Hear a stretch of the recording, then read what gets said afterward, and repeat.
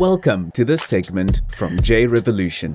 We are a non-profit evangelism and discipleship organization aiming to evangelize and disciple the lost, as well as help believers deepen their relationship and intimacy with God.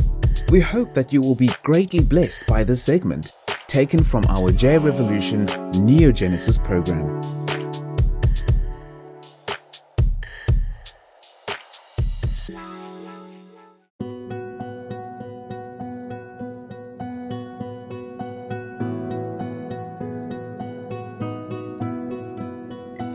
How do you receive Him, this indescribable gift?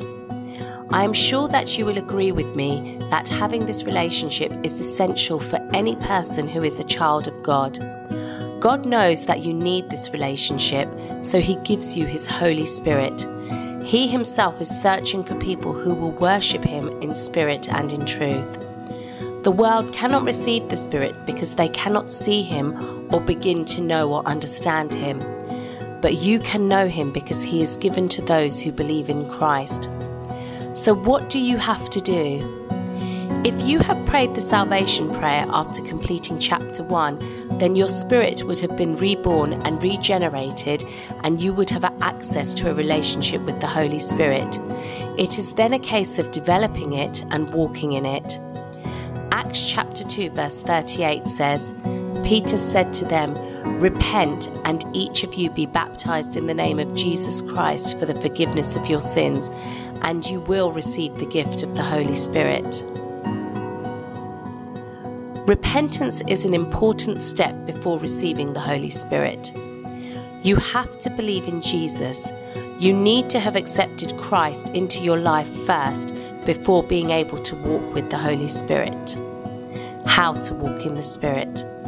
To walk in the Holy Spirit is to live in moment-by-moment dependency upon Him, being sensitive to His voice and being obedient to Him. Being filled with the Holy Spirit means you are totally submitted to Him. It means to obey the initial inner promptings of the Holy Spirit. The Spirit of God in you clearly talks to your spirit with strong inclinations and promptings with guidance on how to live. If we ignore these inner promptings, then we are being disobedient. If you struggle to understand how to hear from Him, the best way we can describe it is like this. It is almost a strong gut feeling or inner sense of something. For example, you could be driving and have a strong feeling that for some reason you should take another route home rather than the one you would usually take. This could be a way that the Spirit could be warning you of danger. Or you could constantly have someone on your mind with a heavy feeling. This could be the Holy Spirit telling you to pray for him or her, or to get in touch with them to check if everything is okay. It could be that you read a scripture and suddenly it comes alive to you and you begin to understand how you need to apply that scripture to your life personally. Starting to listen to these inner promptings is how you start walking according to the Spirit. And if you practice doing this, His voice and promptings will get clearer and stronger over time.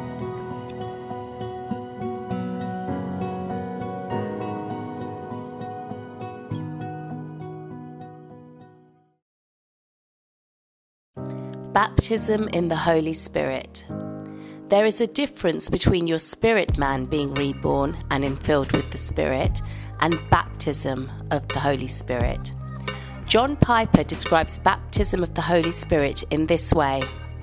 I think the essence of being baptized with the Holy Spirit is when a person who is already a believer receives extraordinary spiritual power for Christ exalting ministry. John Piper. Baptism in the Holy Spirit is an overflowing and empowering of the Holy Spirit. Luke chapter 3 verse 16 says, John answered and said to them all, "As for me, I baptize you with water, but one is coming who is mightier than I, and I am not fit to untie the thong of his sandals. He will baptize you with the Holy Spirit and fire." John chapter 1 verse 33 says, "I did not recognize him, but he who sent me to baptize in water said to me, 'He upon whom you see the Spirit descending and remaining upon him, this is the one who baptizes in the Holy Spirit. Acts chapter 19 verses 1-7 says, "It happened that while Apollos was at Corinth, Paul passed through the upper country and came to Ephesus and found some disciples. He said to them, 'Did you receive the Holy Spirit when you believed?' And they said to him, 'No, we have not even heard whether there is a Holy Spirit.' And he said, 'Into what then were you baptized?' And they said, 'Into John's baptism.' Paul said, 'John baptized with the baptism of repentance, telling the people to believe in him who was coming after him, that is, in Jesus.' When they heard this, they were baptized in the name of the Lord Jesus. And when Paul had laid his hands upon them, the Holy Spirit came on them, and they began speaking with tongues and prophesying. There were in all about 12 men. Receiving extraordinary power for ministry. The essence of being baptized with the Holy Spirit is when a person who is already a believer receives extraordinary spiritual power for Christ exalting ministry. Luke chapter 24 verse 49 says, "And behold, I am sending forth the promise of my Father upon you, but you are to stay in the city until you are clothed with power from on high." Therefore, baptism with the Holy Spirit is a matter of empowerment. He told them in Luke chapter 24 verse 47 that they are to preach to all the nations. And the point of Luke chapter 24 verse 49 is that we cannot do that with the greatest success unless we are clothed with power from God. That is, unless we are baptized with the Holy Spirit. How to receive baptism of the Holy Spirit. People can pray for you to receive baptism in the Holy Spirit. The Holy Spirit is usually administered by people praying for you, but it is not always the case. Acts chapter 9 verse 17 says, "So Ananias departed and entered the house, and after laying his hands on him said, 'Brother Saul, the Lord Jesus, who appeared to you on the road by which you were coming, has sent me so that you may regain your sight and be filled with the Holy Spirit.'" Normally, someone will pray for you and you will receive the Holy Spirit. Again, this is not always the case. Peter was speaking to a group of people and the Holy Spirit had fallen upon them. Acts chapter 11 verse 15 says, "And as I began to speak, the Holy Spirit fell upon them just as he did upon us at the beginning." It is by faith. You ask, and you ask in faith, and believe that you can and will receive the Holy Spirit. God the Father has sent his Holy Spirit to mature us into his image and likeness and to lead us as sons of God. You cannot receive that which you don't believe in. Galatians chapter 3 verse 2 says, "This is the only thing I want to find out from you. Did you receive the Spirit by the words of the law or by hearing with faith?" Galatians chapter 3 verse 14 says, "In order that in Christ Jesus the blessing of Abraham might come to the Gentiles, so that we would receive the promise of the Spirit through faith." We are not once off, but continually filled. The disciples of Jesus understood you needed this relationship and infilling consistently in your life, being continually filled with the Spirit. Acts chapter 13 verse 52 says, "And the disciples were continually filled with joy and with the Holy Spirit." And Hebrews chapter 6 verse 4 says, "Have tasted the heavenly gift and have been made partakers of the Holy Spirit."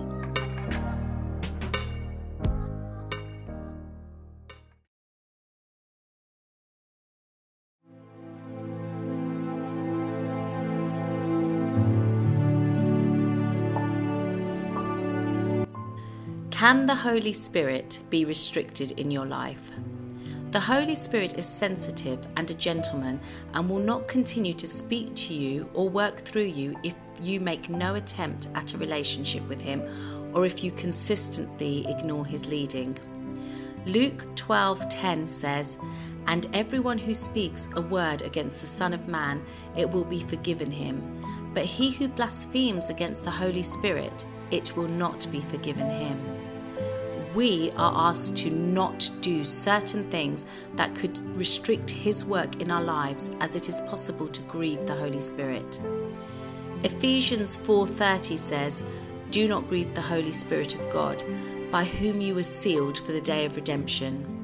Your flesh is in opposition to the Spirit, and you need to know and understand that, and most importantly, be careful of it.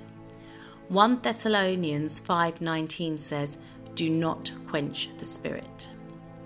The fruit of the Spirit. When you look at this picture, it won't take you long to see that it is an apple tree. You know it because of its fruit, right? But what if I showed you a picture of a tree without fruit? Would you know what type of tree it was? Probably not. It's the same with the Holy Spirit. People can recognize the Holy Spirit's work in you when the fruit starts to be seen in your life. You will start to develop and display certain characteristics of the Holy Spirit. We refer to this as the fruit of the Spirit. You will see these characteristics mentioned in a passage of Scripture in Galatians that we will look at shortly.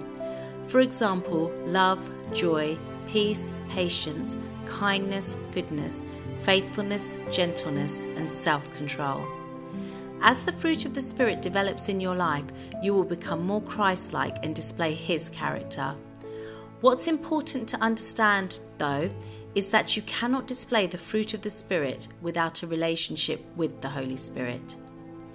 Galatians 5:22-26 says, "But the fruit of the Spirit is love, joy, peace, patience, kindness, goodness, faithfulness, gentleness, self-control. Against such things there is no law.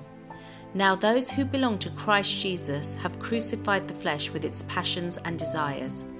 If we live by the Spirit, let us also walk by the Spirit.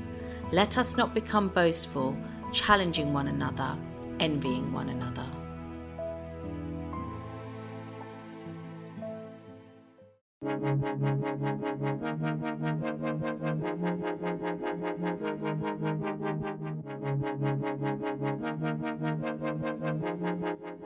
The gifts of the Spirit.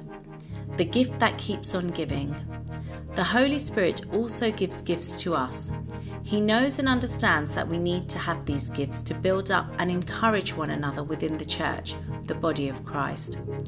We each have gifts according to the distribution of the Holy Spirit.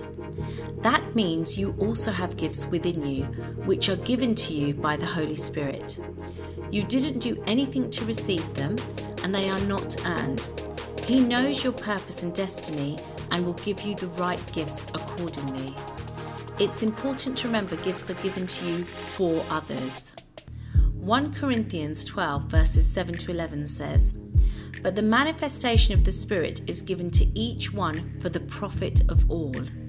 For to one is given the word of wisdom through the Spirit, to another the word of knowledge through the same Spirit, to another faith by the same Spirit, to another gifts of healings by the same Spirit, to another the working of miracles, to another prophecy, to another discerning of spirits, to another different kinds of tongues, to another the interpretation of tongues.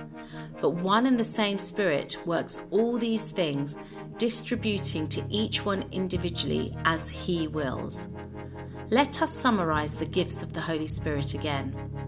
The word of knowledge, the word of wisdom, the gift of prophecy, the gift of faith, the gift of healings, the working of miracles, the discerning of spirits, different kinds of tongues, the interpretation of tongues. We are not going to discuss the gifts in detail, but part of your homework this week is to go to www.bibleknowledge.com and to read up and study about the different gifts of the Spirit. Many people seek the gifts of the Spirit, but you should always primarily seek the fruit of the Spirit. Without the fruit of the Spirit, your character will not be able to handle the gifts of the Spirit.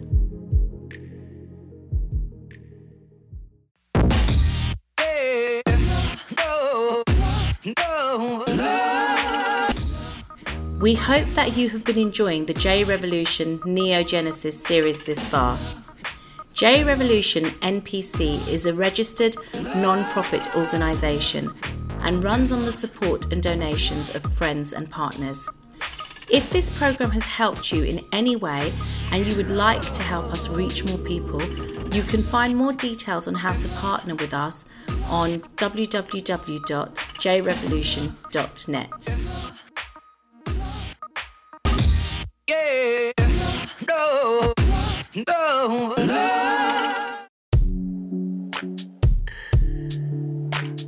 Thank you for taking the time to listen. We hope you enjoyed this segment from our J Revolution Neogenesis program. For access to our full program and other free resources we have available to help you deepen your relationship with God, visit us at www.jrevolution.net.